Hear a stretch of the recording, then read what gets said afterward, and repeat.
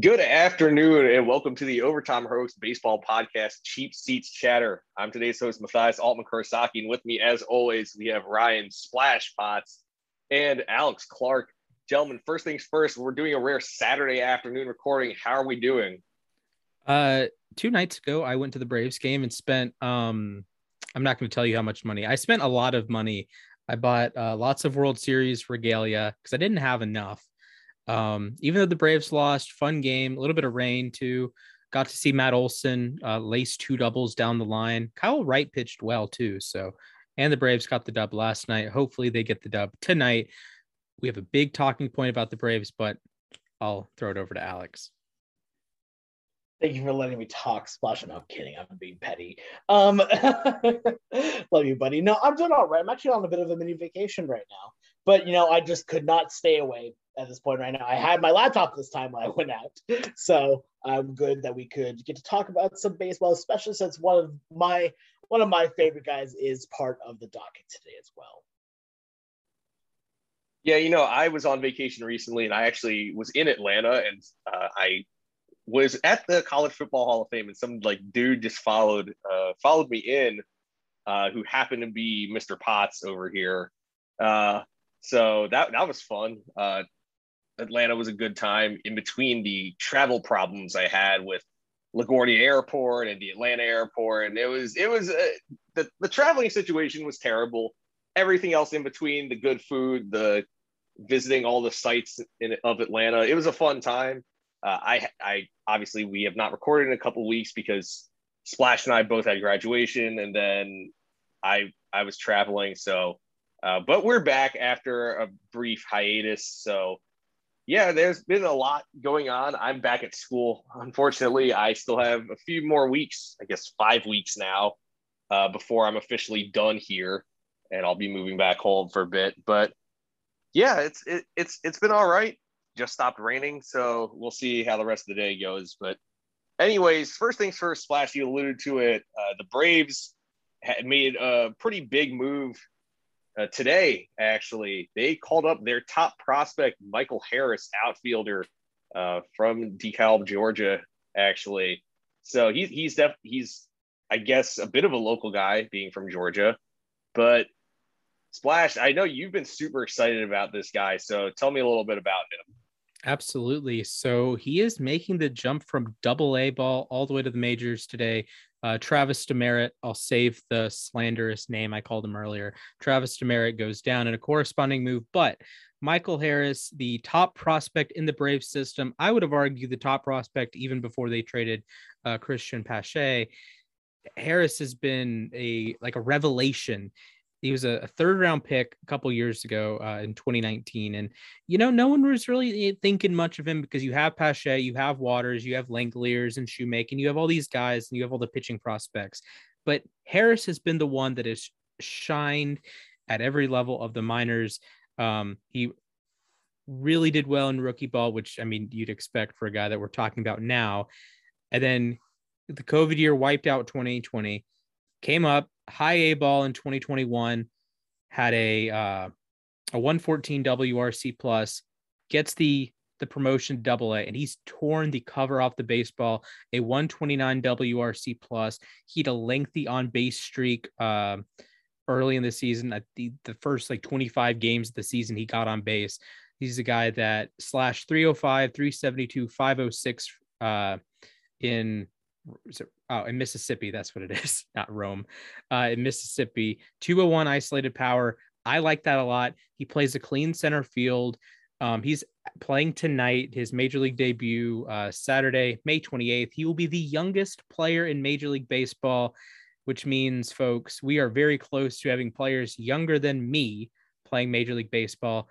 Mr. Harris is 2 days older than I am. He will take the throne from Wander Franco, who is 8 days older than I am.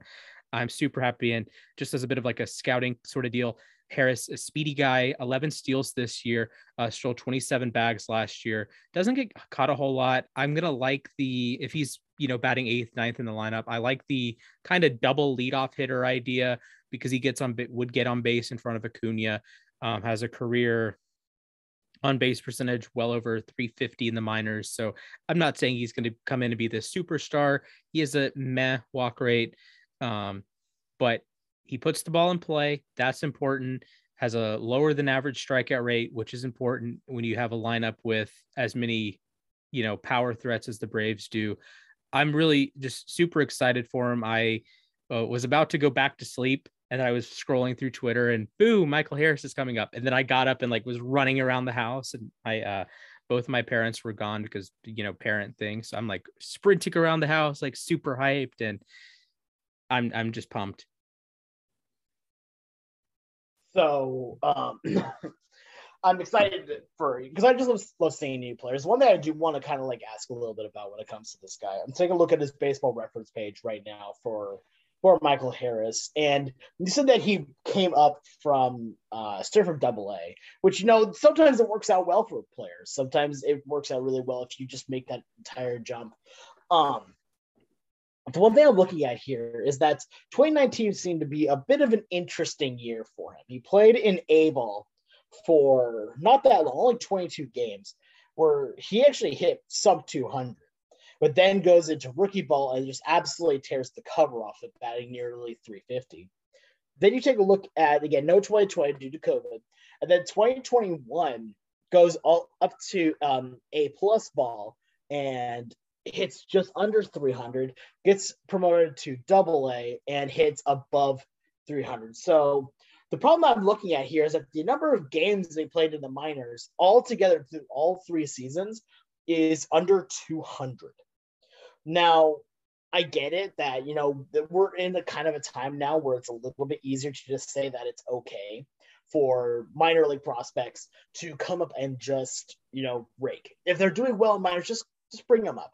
I've always been a little bit more of the mindset of it's a little better to keep them down a little bit longer just to get a little of excess, a little bit, just to get their playing ability back up to snuff. I've seen it happen way too many times with the Mariners, with guys say Justin Smoke is one that big one, a Dustin Ackley as well.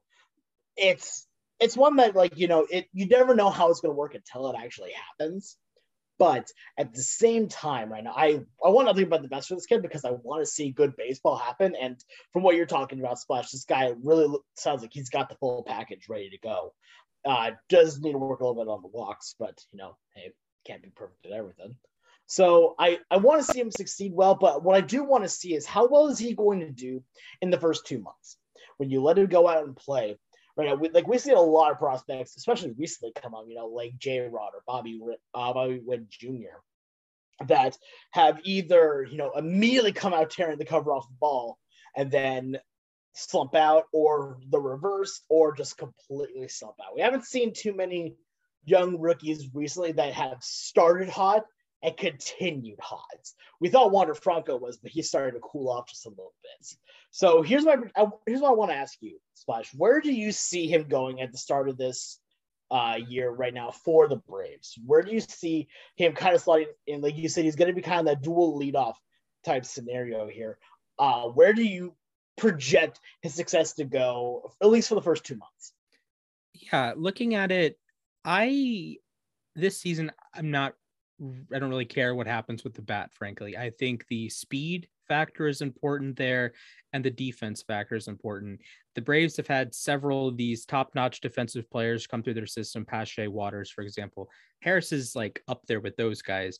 So what I'm looking for is he playing a good defensive center field? That's important. Because that opens up Duvall to play an elite left field or right field. He's a very good defensive center fielder, but you can put him in left or right and save Acuna or save Ozuna. And it just gives you another weapon, if you will. And the speed as well. The Braves are, stealing a lot of bases. Dansby has some steals. Ozzie has some steals. Acuna, I believe, has the most steals in Major League Baseball since he came back from injury. So I'm looking at this and saying, be that traditional number 9 hitter. If you bat 200, congratulations, you're already playing better than Travis Demeritte, and honestly better than Adam Duvall half the time. So even if you're maybe a 75 OPS plus, as much as I don't want to say that, it's okay because he brings a lot of value in other parts. He's going to play a good defensive center field. He's going to run the base as well. And he's just like an energy guy. And I'm really happy that he's up. Another left-handed bat. I was actually incorrect earlier. I made a post about him, and Baseball Reference has him listed as a switch hitter.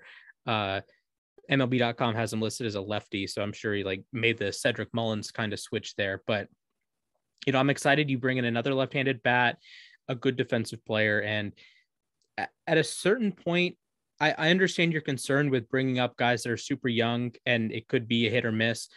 I don't know if this is a projection thing. I think he might just be a better player than Travis Demeritte is right now. And it's maybe a necessary evil. This isn't a, well, let's move him up to the majors and hope he does well. It's a, we need to move him up to the majors because our current starting third outfielder in Travis Demeritte has not been very good the last month or so. So I think it was more of a necessary thing than let's see how he develops, because he played fewer games and above A ball than Andrew Jones, and Andrew Jones only played 50 and he came up at 19. So yes, COVID has a role in that. And I think anytime you look at minor league stats for guys that are coming up now, 2021, 2022, even 2023, 2024 to some degree, their minor league stats are not going to be as imposing as other players just because they missed that key year. And for Harris, it was a huge year that he's, transitioning from A ball. In 2020, he probably plays in high A ball, maybe gets into double A. And then in non-COVID timeline, he's probably playing in triple A this year rather than double A. And you have that smaller jump there. But I was really happy with how he took on double A. From as far as I know, from any like player sources, that's the hardest jump, going from rookie ball or A ball to double A ball, because at that point you're playing, major league caliber players. In theory, you're not just playing, you're playing real pros at that point. Rookie ball, A ball, you're going to have a lot of, guys that are closer to that college level, closer to that like indie ball kind of level. And now you're playing like the real guys. You're playing guys that could be on a major league roster. You're playing guys that are sometimes on the 40-man roster. And I'm excited. That's the word for the day. The Braves are a couple games below 500. If this is the kind of jump that, hey, that little bit of spark, that extra steal here, that, going first to third on a single in the bottom of the eighth, and you steal a run against like the Phillies or something like that, I think I trust Harris to do that more than Travis Demeritte. So if it works, it works. There's been plenty of Braves guys that have come up and had hot starts. I'm looking at you, Jeff Francoeur, looking at you, Austin Riley. And then there's been plenty of Braves that have scuffled and, ended up going back down. Christian Pache, I'm looking at you. So I'm excited. And I think he's going to bring at least 3 tools to the table with defense, speed, and some bat to ball skills. So I'm really happy that you brought up Francoeur, because that was the first name that came to my mind. And yeah, the problem is that with Francoeur, he definitely did that. One of the archetypes that I mentioned earlier, where you start out incredibly strong and then just completely flounder. And yes, he had himself a long career, but it was a long career with a very, average to below average WAR. If you want more information on Jeff Francoeur's career, go watch John Boyce's video on how my favorite worst baseball player. But I'm a huge Frenchie fan, by the way. Same here. No, he's an amazing human being. The fact that you can basically turn his own niceness into numbers is incredible. Anyway, regardless, I want to see him succeed. I want to see him do very well, just because I want to see good baseball. And I don't see why he would, especially if you're giving him the vouch that this is what it's looking like.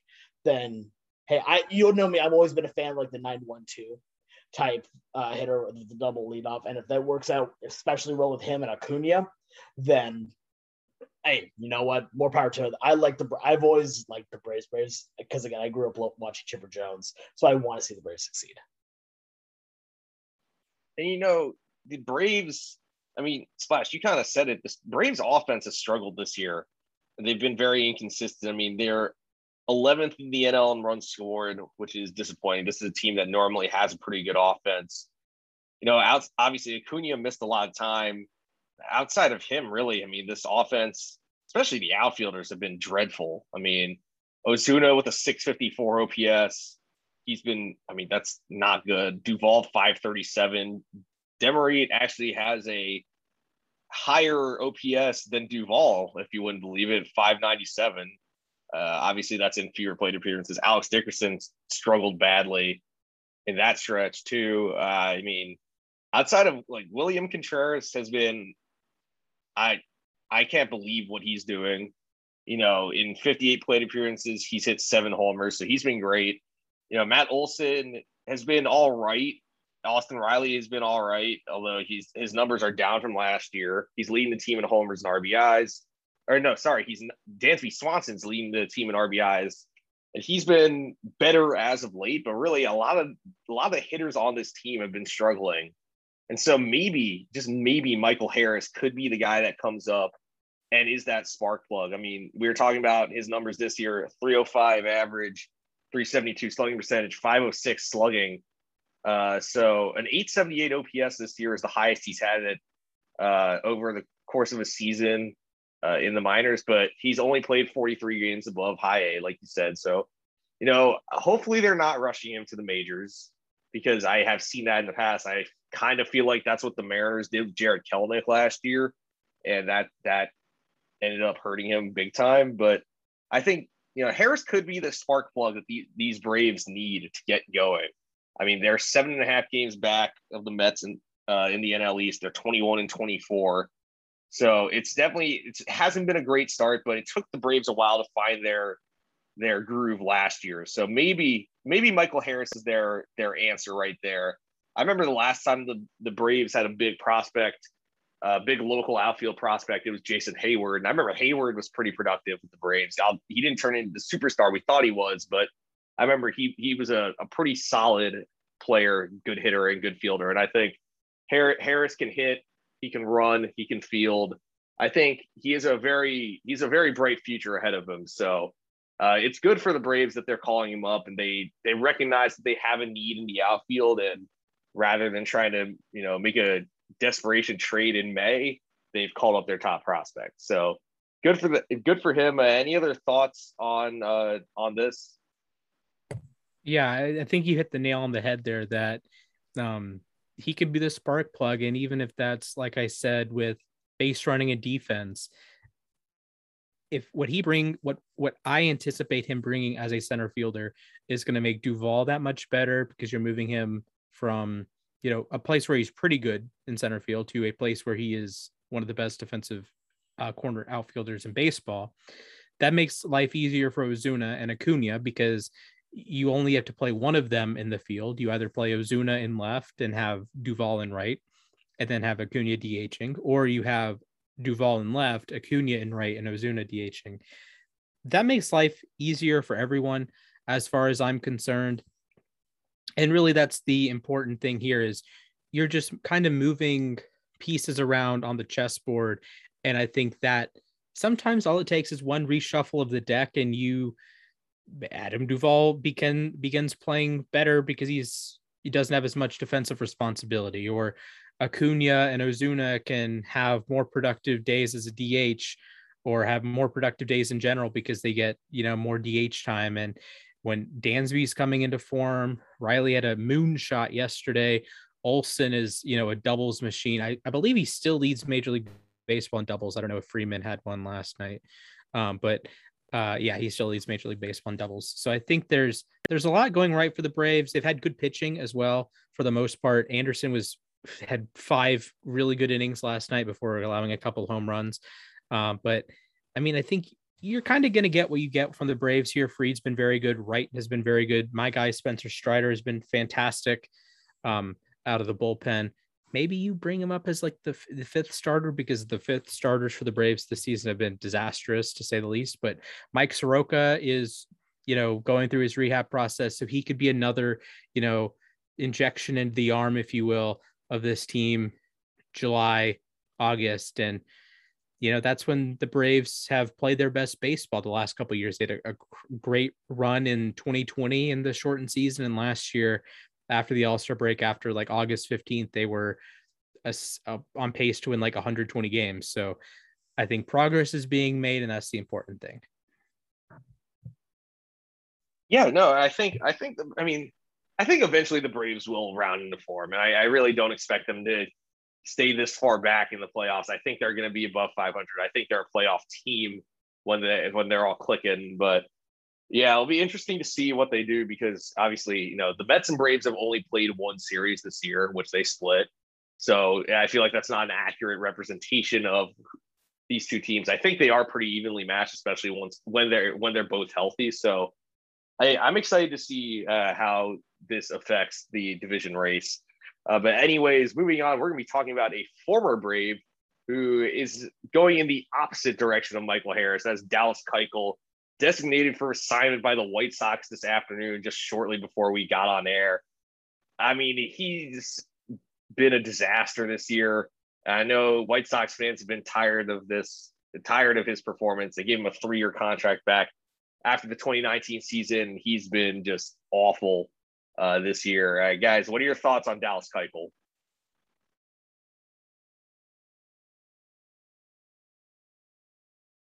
So, okay, I'll start off with this then. Dallas Keuchel, a great addition to any roster as long as, for your starting five, you have a good few 90 overalls. Oh, wait a minute. We're not talking about the show? Wait, we're not talking about MLB The Show and his 92 overall Cy Young card? No. Okay, look, we're talking about Keuchel that is an aging veteran that has, in my opinion, like he's been able to do good at times, but even then, like his stuff is always kind of seemed hittable. And that's just kind of, I guess, my opinion on it. But I look at what he's done over his career, and I mean, let's be real. Let's be real right now with Keuchel, okay?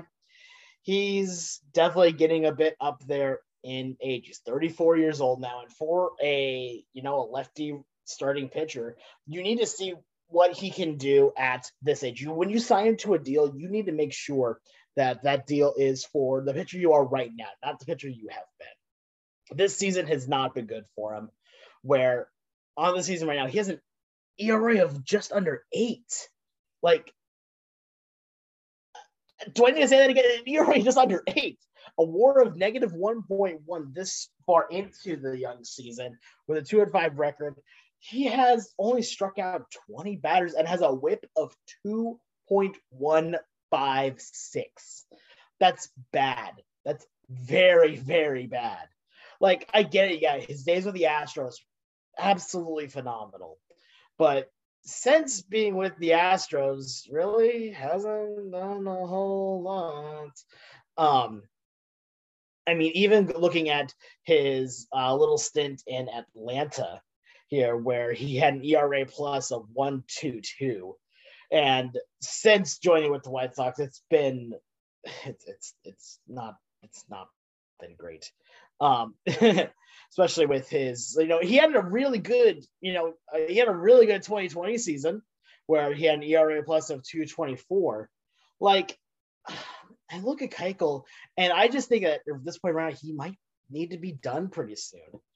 34 is not an ideal age where you still think, hey, you could go a little bit longer. But I think if he has any value right now, any more value for Keuchel is going to have to be like as not a front end starter or not even a mid end starter. He's going to be a back end starter that should go to a team that has young starting pitching so he can help mentor them. He has been through a lot. He has he is a 2-time All-Star. He's been and won a World Series. He's even won a Cy Young Award. So I think that with Keuchel right now, any team that signs him does not sign him to be a true player. I think he's getting to that point in his career where he just needs to be the mentor type idea. And I'm sorry, because again, he's done a lot of good work. He's decimated the Mariners a good few times. But right now, what matters most, because this 2022 Dallas Keuchel has just been kind of embarrassing. Yeah, I don't think Keuchel really has the stuff to be a major league pitcher at this point. And, former Cy Young winner, he was even 5th place just 3 years ago or in 2020. Like, that's crazy. I'll give him credit there. But like at this point, he is walking 5.5 batters per 9. That's not good. His strikeout rate is below 6 strikeouts per 9 over the last 3 seasons. And I think this is just going to be one of the growing pains with having such a talented youth system across baseball, that you're going to have guys that he is a Cy Young Award winner in 2015. He was an all-star in 2017, won a World Series. He was a top 5 Cy Young vote getter, an MVP vote getter in 2020. But I think this is a case of the game has kind of passed him by. And the White Sox, I'm sure, have 10 guys that can throw 100 somewhere on the farm. And that's probably a better major league pitcher than Dallas Keuchel is right now. And when you have stuff like Keuchel that's not necessarily swing and miss stuff, you're subject to these wild ebb and flows. And is Keuchel a better pitcher than a 7.88 ERA? Probably. I'll give him that. I don't know what his expected ERA is right now, but for his FIP, for example, is almost 2 runs lower, but his FIP is still 6.20. That's bad. He's allowing 1.7 home runs per 9. That's a career high rate. Walks, career high rate. Strikeouts lowest since 2012. It's just not a productive pitcher. Could he be like a AA arm, AAA arm, and maybe you figure out something? Someone floated out that they wanted to see him go to Tampa and get like rejuvenated, or someone that I saw floated out that he should go to Tampa. I don't even know if that's the case. I think this is just a unfortunate scenario, that just bad timing, I guess, that he's a pitcher that maybe 20 years ago would still be pitching, into his late 30s. But now you have so many talented arms across Major League Baseball. If say like you're the Braves, right? The Braves want another bullpen arm. Are you taking him over Spencer Strider? Are you sending Strider down to AAA? No. Are you sending it like Jackson Stevens? No. Like even the guy Dylan Lee, a World Series starter Dylan Lee, for some reason, you're going to take Lee. And I could list off every Braves reliever, and I'd probably prefer to have the current reliever than Dallas Keuchel, right? And you can, I'm sure Matt can do the same thing for the Mets. I'm sure Alex can do the same thing for the Mariners. And I'm sure if you expand this, you can do it for your team. If you're a Rays fan or a Yankees fan or a Cubs fan, you can have the same conversation of there might be one pitcher on your roster that you'd prefer to have Keuchel over that pitcher. So I just think, like, respect to Keuchel. He was pretty solid with the Braves in 2019. He, of course, was really good with the Astros for 5-6 years, but just out of it now. And just looking at his numbers, I mean, beyond that horrendous 7.88 ERA, I mean, his WHIP is over 2 this year in 32 innings. He has 20 walks against 20 strikeouts. That's never a good sign. He's given up 13.8 hits per 9. Opponents are hitting 343 against him with a 945 OPS. That is absolutely awful. He's giving up the highest fly ball rate of his career too. 25% line drive rate. I mean, here's the thing, is that with that 2020 season, he had on the surface, the 1.99 ERA. All right, that looks great. A 29.3 line drive percentage. He actually had an expected ERA of 4.27 that year. This year, he has an expected ERA of 4.48. So that just kind of shows that, like, that 2020 season was an anomaly completely. And I'm not saying he's as bad as he is this year, but I don't think he's as good as he was in 2020. And I don't think he'll ever be the pitcher he was back in 2015. I mean, he was fantastic in 2015. I mean, only a 3.3% barrel percentage that year. His average exit velocity was only 85.7 that year. He was downright dirty that year. He had a high strikeout rate that year. I mean, he was outstanding that year, and he fully deserved that Cy Young Award. But since then, I mean, 2017, he was pretty good. Yeah, he got injured, but he was good. I mean, the thing is, he's never really been a huge strikeout guy. He's never been a hard thrower, never really averaged more than 90, 91 on his fastball. But this year, I mean, he's averaging 87 on his sinker, and he's getting touched up. I mean, they're hitting 333 against him. They're slugging 471. His ex-WOBA against is his WOBA, opponent's WOBA is 411 this year. That's awful. I mean, there's just not many encouraging stats here. And he's the guy, he's 34. I mean, I highly doubt he can really work as a reliever. I mean, maybe you try turning him into like a lefty specialist type guy, like kind of what the Mets are doing with Joely Rodriguez. But like, I don't see much value in him anymore. So I know he's had a pretty solid career, but really, I don't know what his role would be. I don't know what team would use him. So this is really disappointing. I mean, that's the thing, that outside of the 2020 season, Keuchel's ERA with the White Sox is 5.71 over 40 appearances, 37 starts. Like, this is not a guy who would easily transition to being a reliever. And you could say, oh, but the BABIP against him is 364. Well, the BABIP, I mean, even looking at like I was saying, he's allowing more fly balls. He's allowing a lot of line drives. His ground ball rate is down. Actually, his ground ball rate, while it's still over 50%, is the lowest it's been over any full season that he's pitched. So there's not much to be encouraged over. So I don't know what team will sign him. Maybe he just decides to have a retirement tour and sign with the Astros. Maybe he just retires here. Thing is, if he goes to the Astros, I don't know what he would do there. Like, you could say he could be a veteran presence, but I mean, they had that with Zach Greinke last year, and he's gone. I mean, Keuchel, just I don't see what value he has anymore. So, yeah, it's unfortunate, but that's where we're at right now. Any other final thoughts on Keuchel? So when it comes to the idea of him becoming a reliever, it works well for some pitchers, but usually how I see it is that it works for pitchers that have a little bit of velocity to them, where they are throwing as a starter, maybe in the low to mid 90s, and at least have a good fast, maybe a cutter, maybe a sinker in there too. Because then at that point, then they don't have to hold back their arm as much anymore. And then if their task was just going one inning, they can really let it all out. Like an example of this that worked well with Seattle years ago was a guy by the name of Blake Bevan that was absolutely horrendous as a starter. Guy, it was actually a joke where it took him, I think, six. I think it took him actually 6 or 7 games before he finally got his first major league win. But then he became a reliever, and he was actually lights out for a good while. Like, again, it wasn't a very long while, mind you, but it's still pretty solid, and I'd take that. When it comes to Keuchel, though, is that he doesn't have that velocity. He doesn't have that kind of swing and miss stuff that we're talking about, where he only needs to go one inning. No, he has stuff that is more pitch to contact, and the problem is that contact is becoming line drives and fly balls as opposed to weak ground balls, which is what you need to be if you're going to be pitched to contact. Yeah, Splash. You got anything?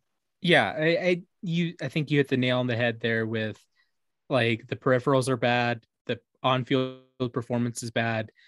Like, there's not a silver lining here. It's just there's all bad. There's pitchers across the league that, well, maybe they're getting touched up now, but they're trending up. Like Hunter Green, right? Hunter Green's allowed like all of the home runs this year, but he throws like 100. He strikes out guys a bunch, and we saw in between recording sessions, he had 7 1/3 innings of a no-hitter. So it struck out like 10, right? So most pitchers, if your pitcher is struggling, you're gonna look for like silver lining. Keuchel doesn't have one, and it is kind of sad to see. Yeah, it's funny. It's not Slash. Alex, you mentioned Blake Bevan because I saw him pitch his rookie year. I remember he actually looked all right that game. It's just that the Mariners bullpen blew it in Cleveland. But anyway, moving on. I mean, why don't we stay on the Mariners for a second? They haven't had a lot of things to get excited about this year, but lately Julio Rodriguez has looked like the player we thought he was going to be. He's hitting home runs now. He's stealing bases. He's leading the majors with 13 steals. He's playing defense. He's doing everything, and he's looking like the 5-tool player we expect him to be. Alex, you're the Mariners guy here. Talk to us about Julio Rodriguez. You want me to talk about Julio Rodriguez? You want me to talk about Julio Rodriguez. Well, hey, be careful what you wish for, because I'm about to talk to you about Julio freaking Rodriguez. This guy has been electric. I love watching this kid play. I really don't want to bring this out lightly because it's been done before and I need to make sure it's still kept well. Watching him play is like watching Griffey. Like, I'm being dead honest. Watching him play center field, watching him at the dish, he has this level of confidence about him that players like Kelenic don't have. That when he is at the dish, aside from that first month, or he was batting like 170, 180, he has looked like he is comfortable there. And it has shown at the dish where he is getting slap hits. He's starting to hit dingers. He just took Justin Verlander deep Oppo Taco for 2 yesterday. Like, that was beautiful to see, especially since earlier in the season, Justin Verlander, I think, threw a complete game shutout against us. But hey, you know what? Say levy. But no, Julio Rodriguez has looked incredible this year. Just from the eye candy test alone, watching him play, he has confidence at the dish. When you see him out in center field, he hustles. He plays the game. He actually tries, whereas I see a lot of guys, they will put in some effort, but not try. Well, Julio Rodriguez tries. Watching him go, I've seen him make amazing catch after amazing catch. I don't feel like he's a liability out in the outfield like we've seen with some other guys. And that's why I kind of like to bring the Griffey comparison into it, is because he's got the pop, he's got the bat, he's got the fielding. On top of it, he even steals bases. I think right now, we were talking about this earlier, leads the league of stolen bases. Like, that's impressive. It's extremely impressive. I'm looking at Julio this season. Right now, already has a 1 WAR on the season, batting .266. It was actually a little bit higher, a little bit recently, but that's okay. But so an on-base percentage of .390 and slugging a very nice .420, and an OPS plus of about 119. At the beginning of the season, everyone was a little bit worried about him because he had that beginning of the season that was just bad. It took him a while to get that first major league hit, but you know what? He got it, and then finally got his first major league home run against Miami and has not looked back since. It's currently leading the league with 13 stolen bases, does have 22 RBIs on the season, and he's really starting to pick things up. The stats are a little bit skewed down just because of a bad first month, but watching him play now, there's a reason why he's either the cleanup hitter or the number 3 hitter every day right now for Seattle as a rookie. He is amazing at the moment right now. In these 182 plate appearances, he has put together so far a season that, honestly, at this point, just in these 2 months, has been more impressive than anything we've seen from guys like, say, Kelenic, who, again, still has time to work things out. He's back down now in AAA. But watching what Rodriguez has done over the course of now, especially just the last month, like, we were looking at some stuff earlier about just players that have done well in the last, 20 games or so, last 20 days. And looking at what he's been able to do as just a pure batting aspect, just take a quick look at the stat line. A .314 batting average with a .909 OPS and slugging .557. This is a kid that has not even had 200 major league plate appearances yet, and he is absolutely working it.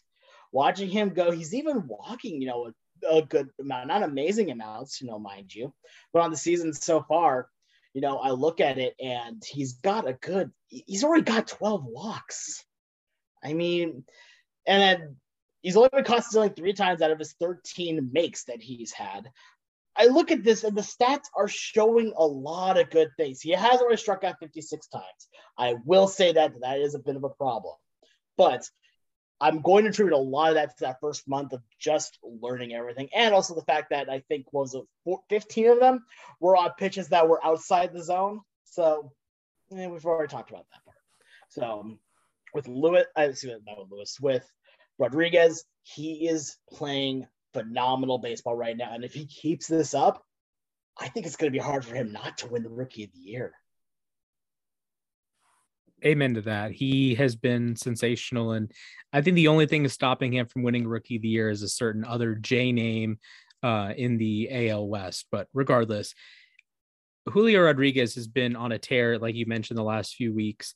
Just unreal. The steals are coming. The walks are not the walks. The steals are coming. The home runs are coming. He's been unreal. He's been I think he's right next to Dansby Swanson in terms of effective major leaguers in the last 20 days.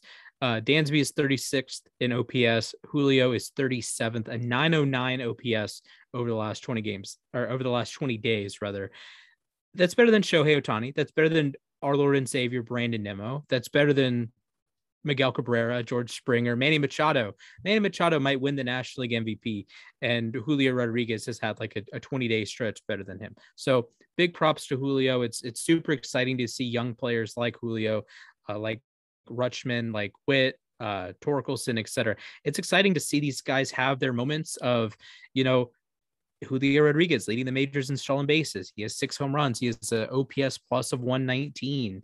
That batting average is creeping up closer to 300 every day. And I'm excited. I think it's awesome for baseball that, we have I think a star here. That the funny part here is on Baseball Reference's nicknames are J-Rod or Acuna.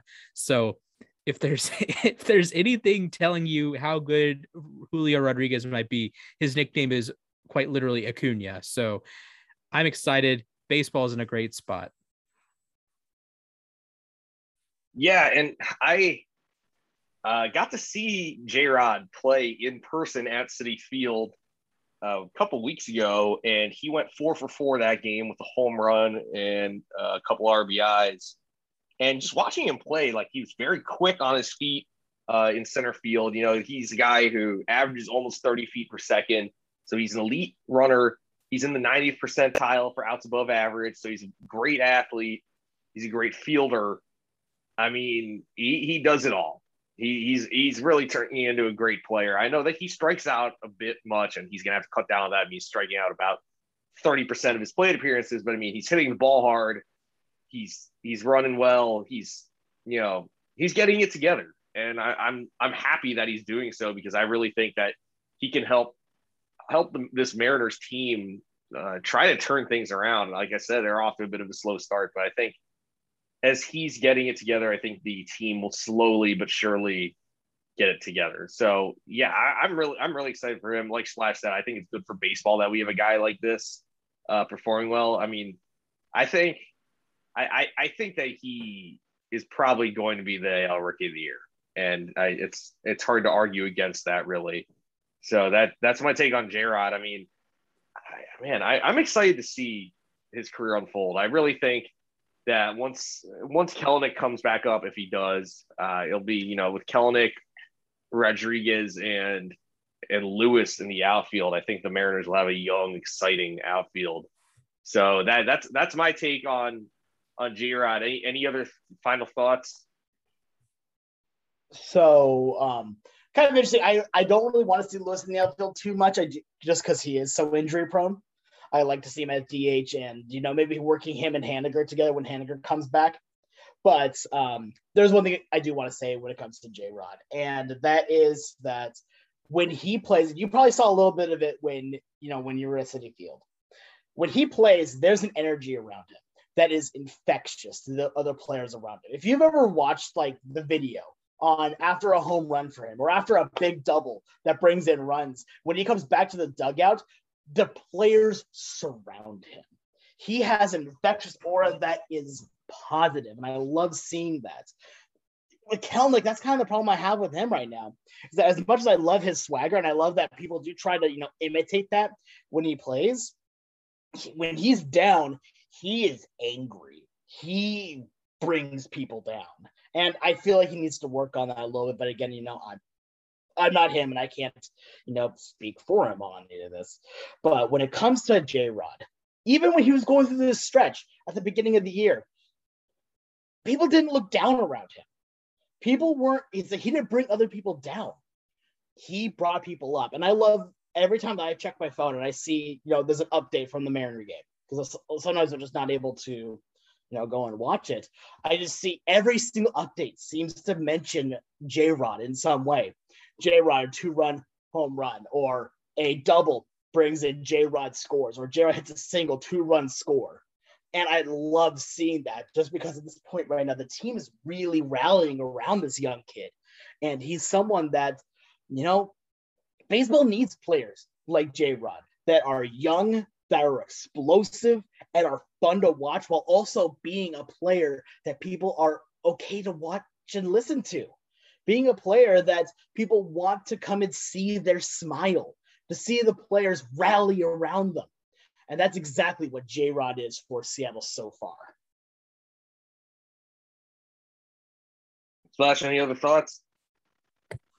I'm just super excited to see the rest of the season. You have the AL Rookie of the Year race. You have, I totally just blanked on his name. Jeremy Pena has been crazy good. Julio Rodriguez. Maybe you get Bobby Witt, Spencer Torkelson. These guys heat up. Jose Siri for the Astros as well. It's just a super exciting time to be a baseball fan. I think most teams around the league can attest to that, unless you're like a Cubs fan. Yeah, I mean, it definitely is an exciting time, and I think obviously Joe Ryan for the Twins, I know he's on the IL right now, but he's also going to throw his name into the ring for the Rookie of the Year this year. But anyways, there's also been a few other players who've been catching fire in the NL. There's Pete Alonso and Paul Goldschmidt have both been tearing it up. Alonso leads the majors with 45 RBIs and has set the Mets franchise record for most RBIs before Memorial Day. For reference, no other player in the NL has more than 37 this year. And then there's Paul Goldschmidt, who's hitting 443 over the last 20 days with a 1374 OPS. It's a guy who's off to a bit of a slow start, but he's clicking 25 RBIs in that span too. I mean, and Mookie Betts has been cooking, absolutely cooking. Right when everyone thought maybe Mookie Betts was starting to fall off, he's been tearing the cover off the ball. 8 homers in the last 19 games. So these guys are rolling. What do we make of all these recent hot streaks? I mean, how does this shake up maybe the NL MVP race? I mean, I think Goldschmidt is closing any sort of gap you had, if there was a gap. Of course, Machado has still been balling out for the Padres, and the Padres have been very good. But Goldschmidt over the last 17 games is a 1374 OPS. No one is with the 100 points. He's just been ridiculous. Bryce Harper is throwing his name back into the ring. He's been on a tear. He's third in OPS over the last 20 days. Mookie Betts, another guy that's been unreal. CJ Cron just tied him with 13 home runs. We're recording. This is 256 right now. Cron hit his 13th earlier today. And again, like I said with the Julio Rodriguez talk, it is just awesome to see these guys balling out. It's great to see an offensive uptick, some guys like actually playing really well for once, because the first month of the season was a bit of a slog with offense. So like, even if you jump to the American League, Judge has been just ding dong city, essentially. Trevor Story has 9 home runs in the last 20 days. Jeremy Pena, like I mentioned, has an OPS over 1,000. But before we move on, we have to touch on William Contreras, who has been the 6th best hitter by OPS over the last 20 days. He has 5 home runs for the Braves. The Braves have been so starved for offense that a natural catcher in Contreras has played left field. He has been DHing. So the Braves have had double catcher lineups a lot of days that Acuna misses the last week or so, that, you're trying to get d'Arnaud, who's been like a reasonable hitter this season, and then Contreras, who might be the top 10 hottest hitter on the planet right now. So good time for baseball. I don't think William Contreras is going to be an all-star or anything, or like win a Silver Slugger, but it is super exciting to see him come around and be just a menace at the plate. Yeah, I think right now, at least for me, like the last 20 days have really kind of shown a lot of things here. And I think the number one player has already been touched on, but I want to make sure I touch on it as well. And that's Goldschmidt. Goldschmidt, I mean, we take a look at his stats on the season so far. We're not even what 2 full months in, and he already has a WAR of 2.4. Like, that's really impressive. An OPS right now of over 1,000. The guy's been absolutely mashing the baseball with a 345 batting average on top of all of it. Like, I mean, come on. For the last few years, he's been, constantly really in that upper echelon of, better first baseman in baseball. I mean, we take a look at his baseball reference page. There hasn't been a year since 2015 where he hasn't been in the MVP discussion. 2014 was last year he was not, and that even then in 2013, he finished as the runner-up for MVP, with also an All-Star appearance, a Gold Glove, and a Silver Slugger. I mean, come on. Look, I love what I'm seeing from Goldie because he's a player that I really respect. He's a first baseman, just like me. But on top of it, he's also got a little bit of wheels on him, too. I mean, he has one season where he stole 32 bags. Like, you don't see first baseman stealing 32 bags. And even this season so far already has 3 stolen bases, which, again, not an insane amount, but pretty good. And if the season were to end today, which I hate that stat, but whatever. If the season were to end today, he would have the highest OPS of his career right now at a 1,014. His next highest was in that 2015 season, where he finished the season with a 1,005 OPS, and yet still didn't win the MVP. But I look at this right now, and I'm really excited to see Goldschmidt because he's a player. Like, again, I like seeing it. He's been hitting the ball very well. Already has 9 homers on the season with 36 RBIs. This guy has been demolishing the base one, and like Splash said, right now is really closing that gap. I feel like Goldschmidt's one of those guys who's always been underrated throughout his career. Like, you look at him, and he actually hasn't made an All-Star game since 2018, even though he definitely had a case last year. Again, though, he's one of those guys who it takes him a little more time to get going, but still, he's a 6-time All-Star, and he's never won an MVP, which is hard to believe because he's had a couple of great seasons. Second in the MVP race in 2013 and 2015, third in 2017, sixth in 2018 and last year. I mean, he's a 4-time Gold Glover, 4-time Silver Slugger. And I didn't realize this, but in his 12 seasons, which counts his brief 48-game stint in 2011, he has 53 WAR, actually. So Paul Goldschmidt, under the radar, has been building an MVP case, not a Hall of Fame case, I think. And I know that first base is a bit tougher for players to get in. I mean, look at guys like Will Clark and Fred McGriff and Don Mattingly, who all had cases but didn't get in. I think Goldschmidt has a legitimate case. He's been a ton of fun to watch. I mean, even when he plays on a team like the Cardinals, where I sort of consider them a rival, him and Mookie Betts are tied for the NL lead in total bases this year at 101. So that's exciting. I want to touch on Mookie Betts for a bit because, like I said, he was really struggling in the month of April, but now he's leading the NL with 13 homers. He's leading the majors with 48 runs scored. He's 31 RBIs, 11 doubles, a 974 OPS now. He's playing like the vintage Mookie Betts that we all knew with Boston when what we saw in the shortened season in 2020. He looks like a complete player again. I mean, in fact, wow, I didn't even realize we were talking about Goldschmidt. Mookie Betts in 9 seasons has 52.7 WAR. I know we're all saying, oh, well, Mike Trout had how much WAR through 9 seasons? Like 75 or something. I mean, to be fair, Mike Trout is Mike Trout, and Mike Trout is also playing like Mike Trout this year. So he's getting up towards 80 WAR for his career, despite only having played, 10 full seasons? One of which was not even 10 full seasons, really, because the injuries and the COVID year. So, yeah, that's that. So Mookie Betts has been fantastic. I mean, what are your guys' thoughts on Mookie?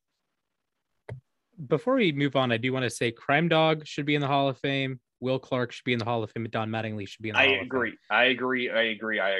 Okay, great. Mookie Betts, the bane of my existence. Yeah. He's on the Mount Rushmore of athletes that I just despise playing. This is with Steph Curry. Anytime Lamar Jackson plays the Steelers, and the Colorado Avalanche. They're all with Mookie Betts on this because during the 2020 NLCS, I feel like the Braves had like bets on themselves to just hit the ball to Mookie. Like, and just make a play, or Bellinger, that works too. It felt like it just became a Mookie Betts highlight reel. He had like 17, it felt like 17 putouts a night, but regardless, Betts has been unbelievable. I think he's going to be a Hall of Fame status, like Hall of Fame lock as soon as he begins his 10th season, which I believe is next year.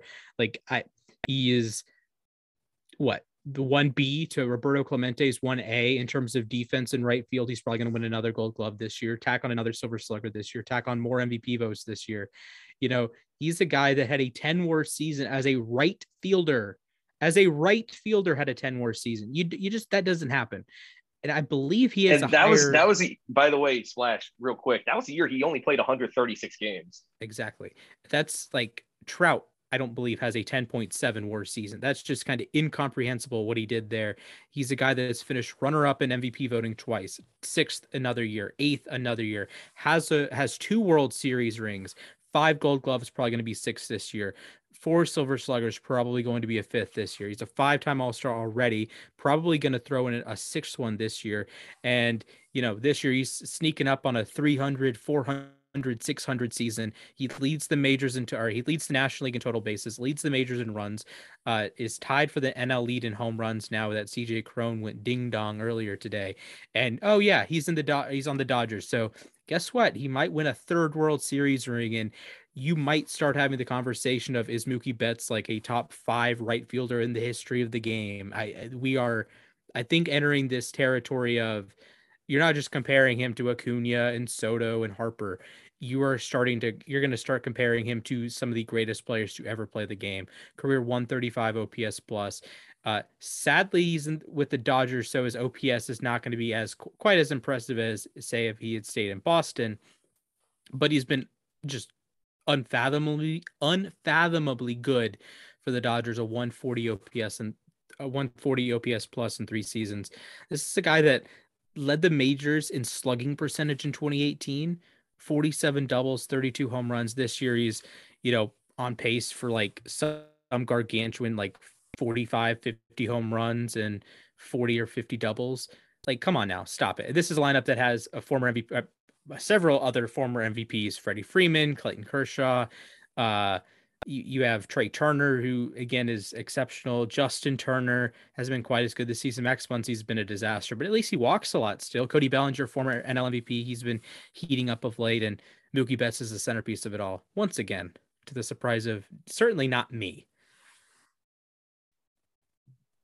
So yeah, I like Mookie a lot. I think Mookie is just a really good baseball player. The fact that he can do everything that he does do is impressive. He's got pop, he's got speed, he's got fielding ability, he's got arm, he's got it all. He really is a 5-tool type player.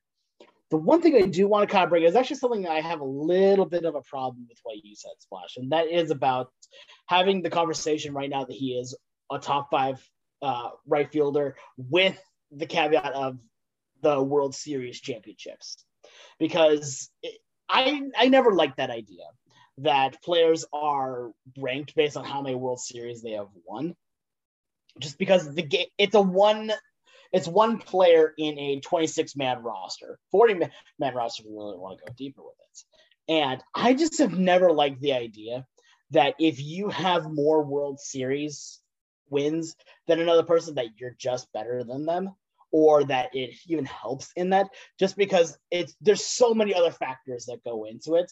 I think Mookie Betts is a potentially, once it's all said and done, a top 10 right fielder in all of baseball.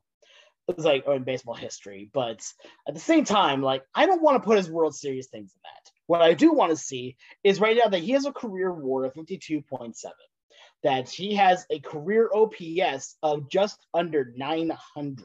That's not a single season. That's an entire career. This season, if you want to look at just that season, it's just under 1,000. Mookie Betts is a fantastic ball player and has done amazing things in baseball so far. Back when he was with the Red Sox, did amazing things, and with the Dodgers, did amazing things. I like what I see from Mookie. I think that he continues on this pace, especially being surrounded by the gobs of talent that the MLB The Show Dodgers are. Then I don't see how he doesn't, win potentially maybe like another MVP if he doesn't, get another World Series. But I want the main thing that if we are looking at like Hall of Fame candidacy later on and, a true legacy left on, I don't want to say that the World Series matters when it comes to ranking where he's at. Okay, I agree with you there. It's kind of just like a cherry on top, of course. Like Hank Aaron only won one World Series.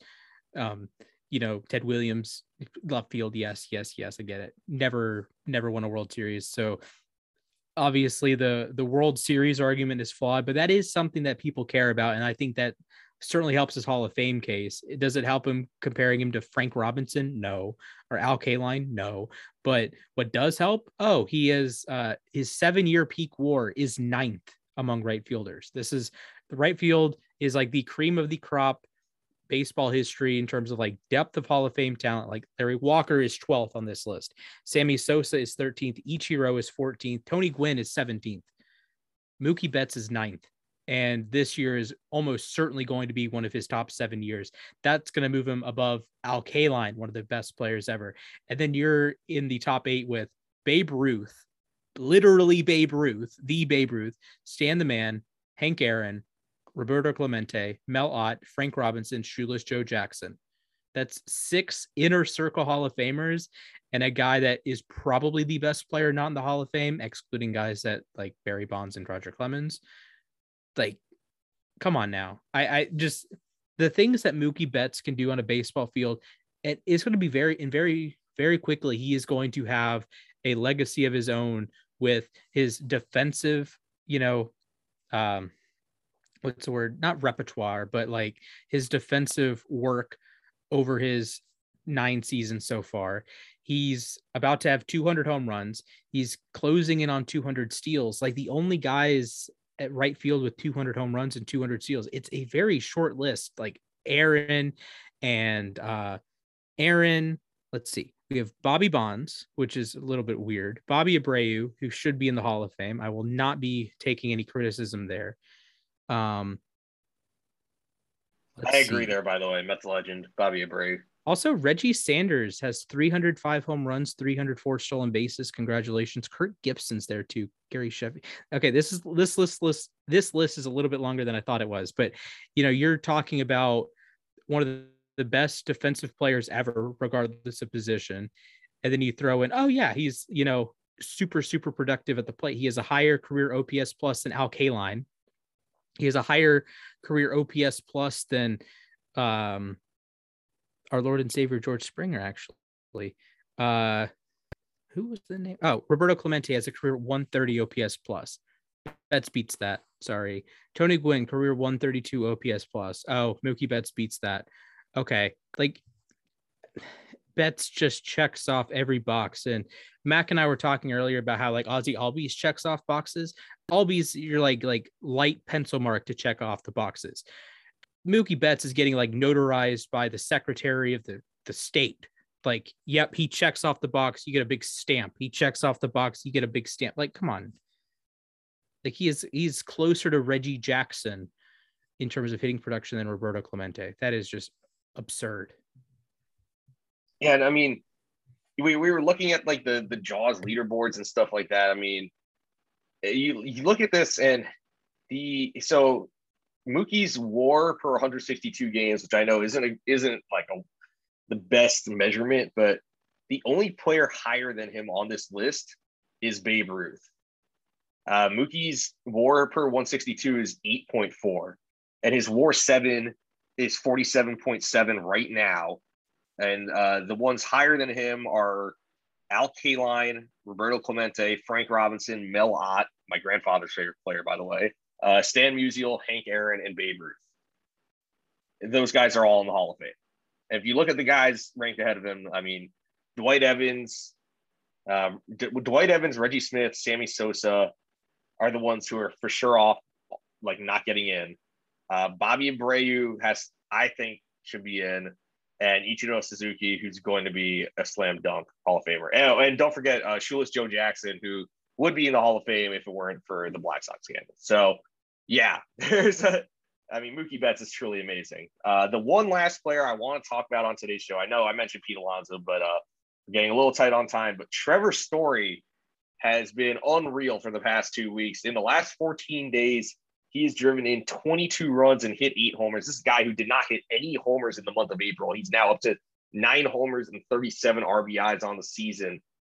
And the Red Sox, who won this afternoon on the back of a complete game from Nathan Eovaldi, bouncing back from a pretty bad loss yesterday against the Orioles.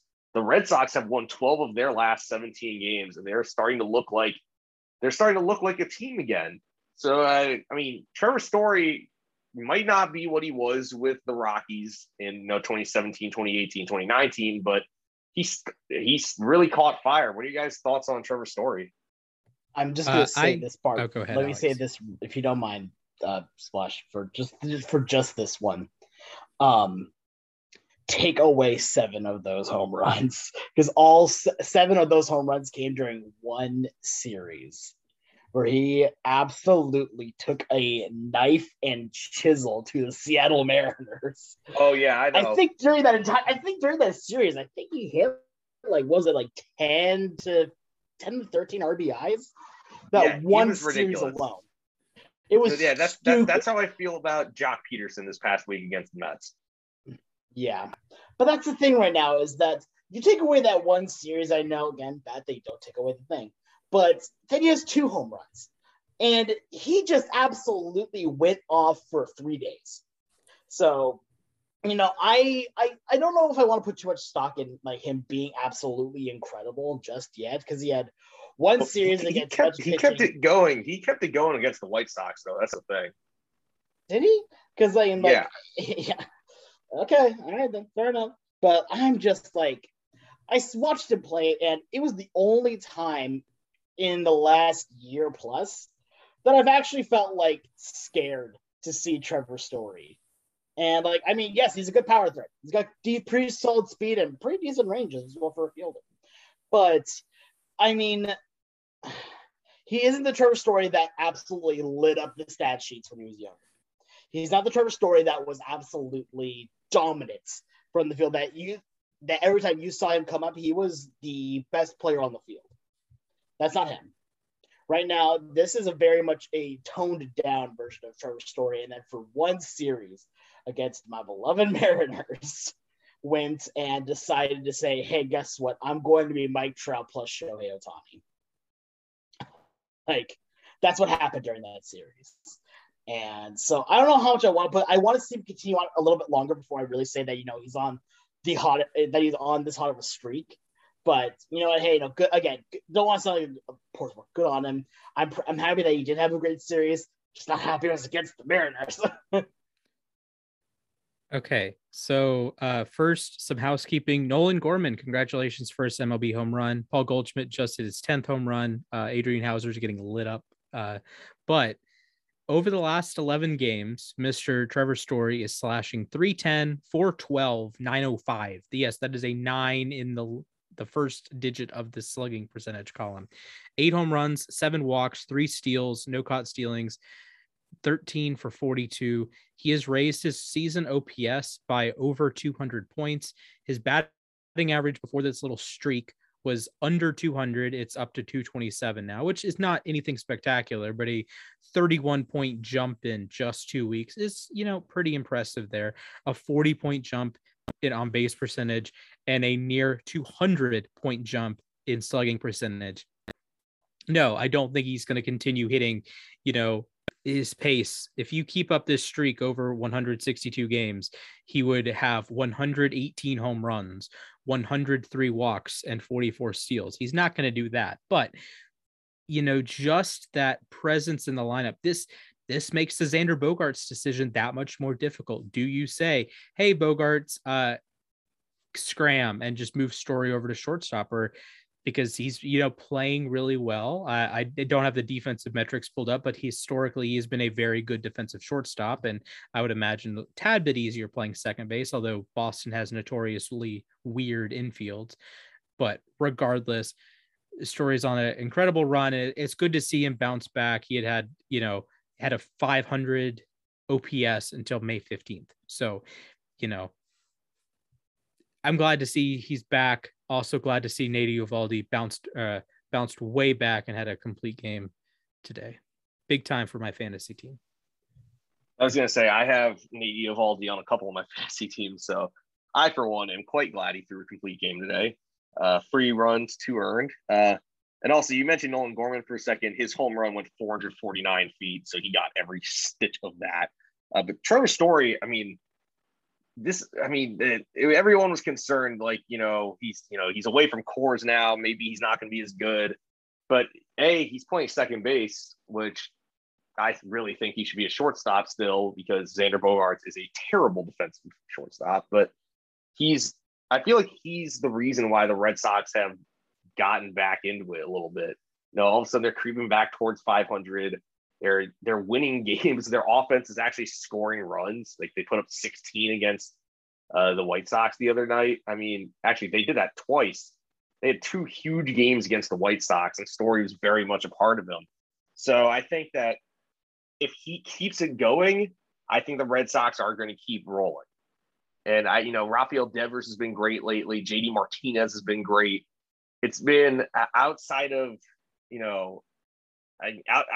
those 2 guys and Xander Bogaerts, the offense really was not doing much for Boston. But now you add in Story hitting, you start getting more results out of the guys around the team.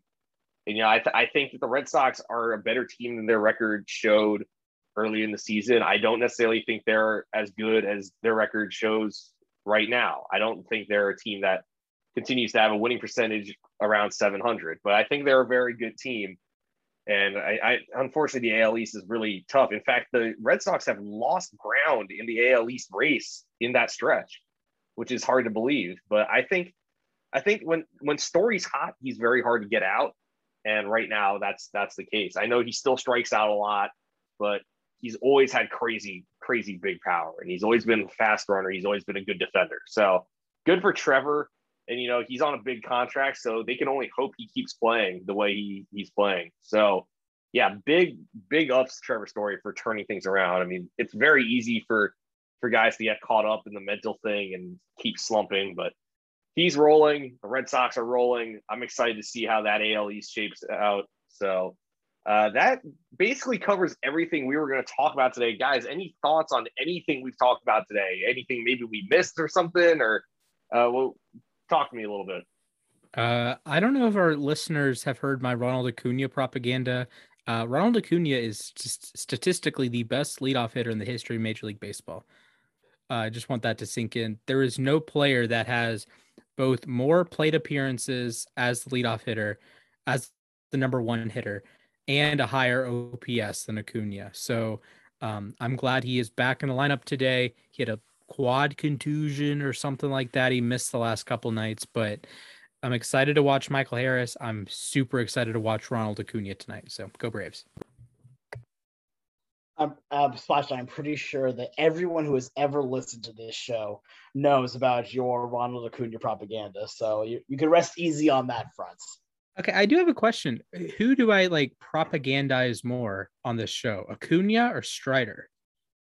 Acuna.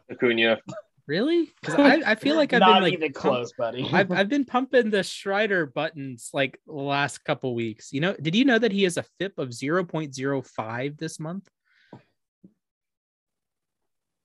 True story. He's walked 2 guys in 11 innings. Cool.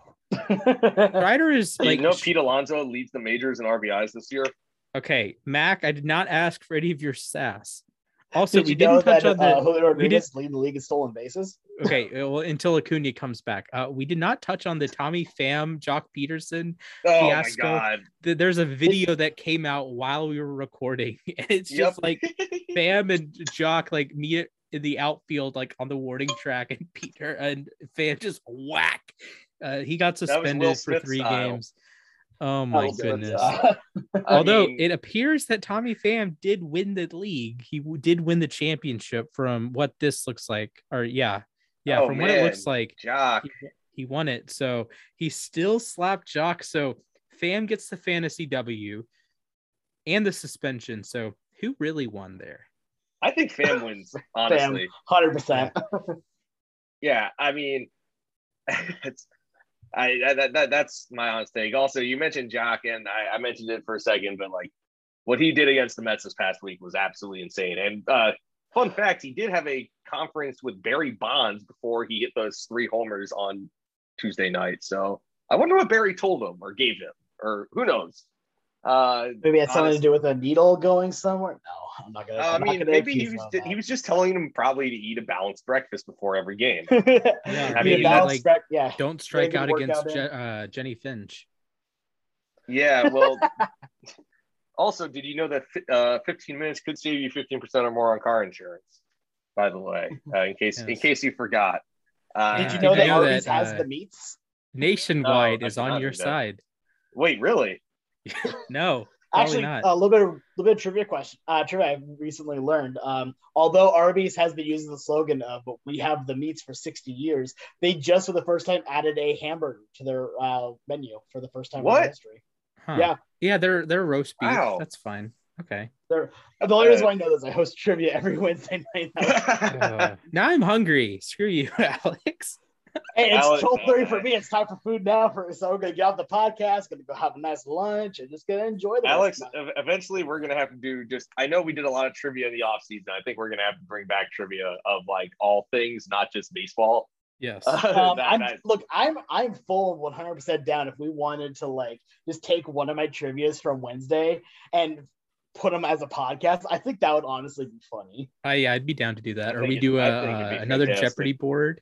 It has like 4 topics that are baseball and 1 topic that's just miscellaneous. Yeah, miscellaneous. That'd be pretty good. The person that makes the board gets to pick what's in the random miscellaneous of it. It can't be anything like actually baseball related. Yes. Yeah. Oh man, that'd be awesome. Anyways, we're done with everything we've covered. I mean, I think baseball. I mean, we've gotten to the point of the season where games matter a little more, and I think we start seeing who's for real, who isn't for real. You know, the pretenders and contenders, and it's good to see some of these players that are catching fire lately. You know, we had a real lull in offense going on, and now the hitters are starting to get going. We're starting to see who the Cy Young candidates are on the pitching side. So it's a lot of excitement in baseball right now. But anyways, thank you all for listening. Obviously, thank you, Splash and Alex, for joining the show again. Alex taking time out of his vacation to join us. Follow us all on Twitter, of course. Follow Splash at Mr. Splashman19. Follow Alex at the Sports Guy 242. And you can follow myself at Matthias_A_K. And of course, follow the baseball department account. That's where we tweet out our episodes at baseball_OTH. You know, we're going to be still trying to do this every week. Obviously, I'm still in school, so that might vary, but make sure to keep tuning in. But until next time, thank you for listening. I hope to see you all real soon.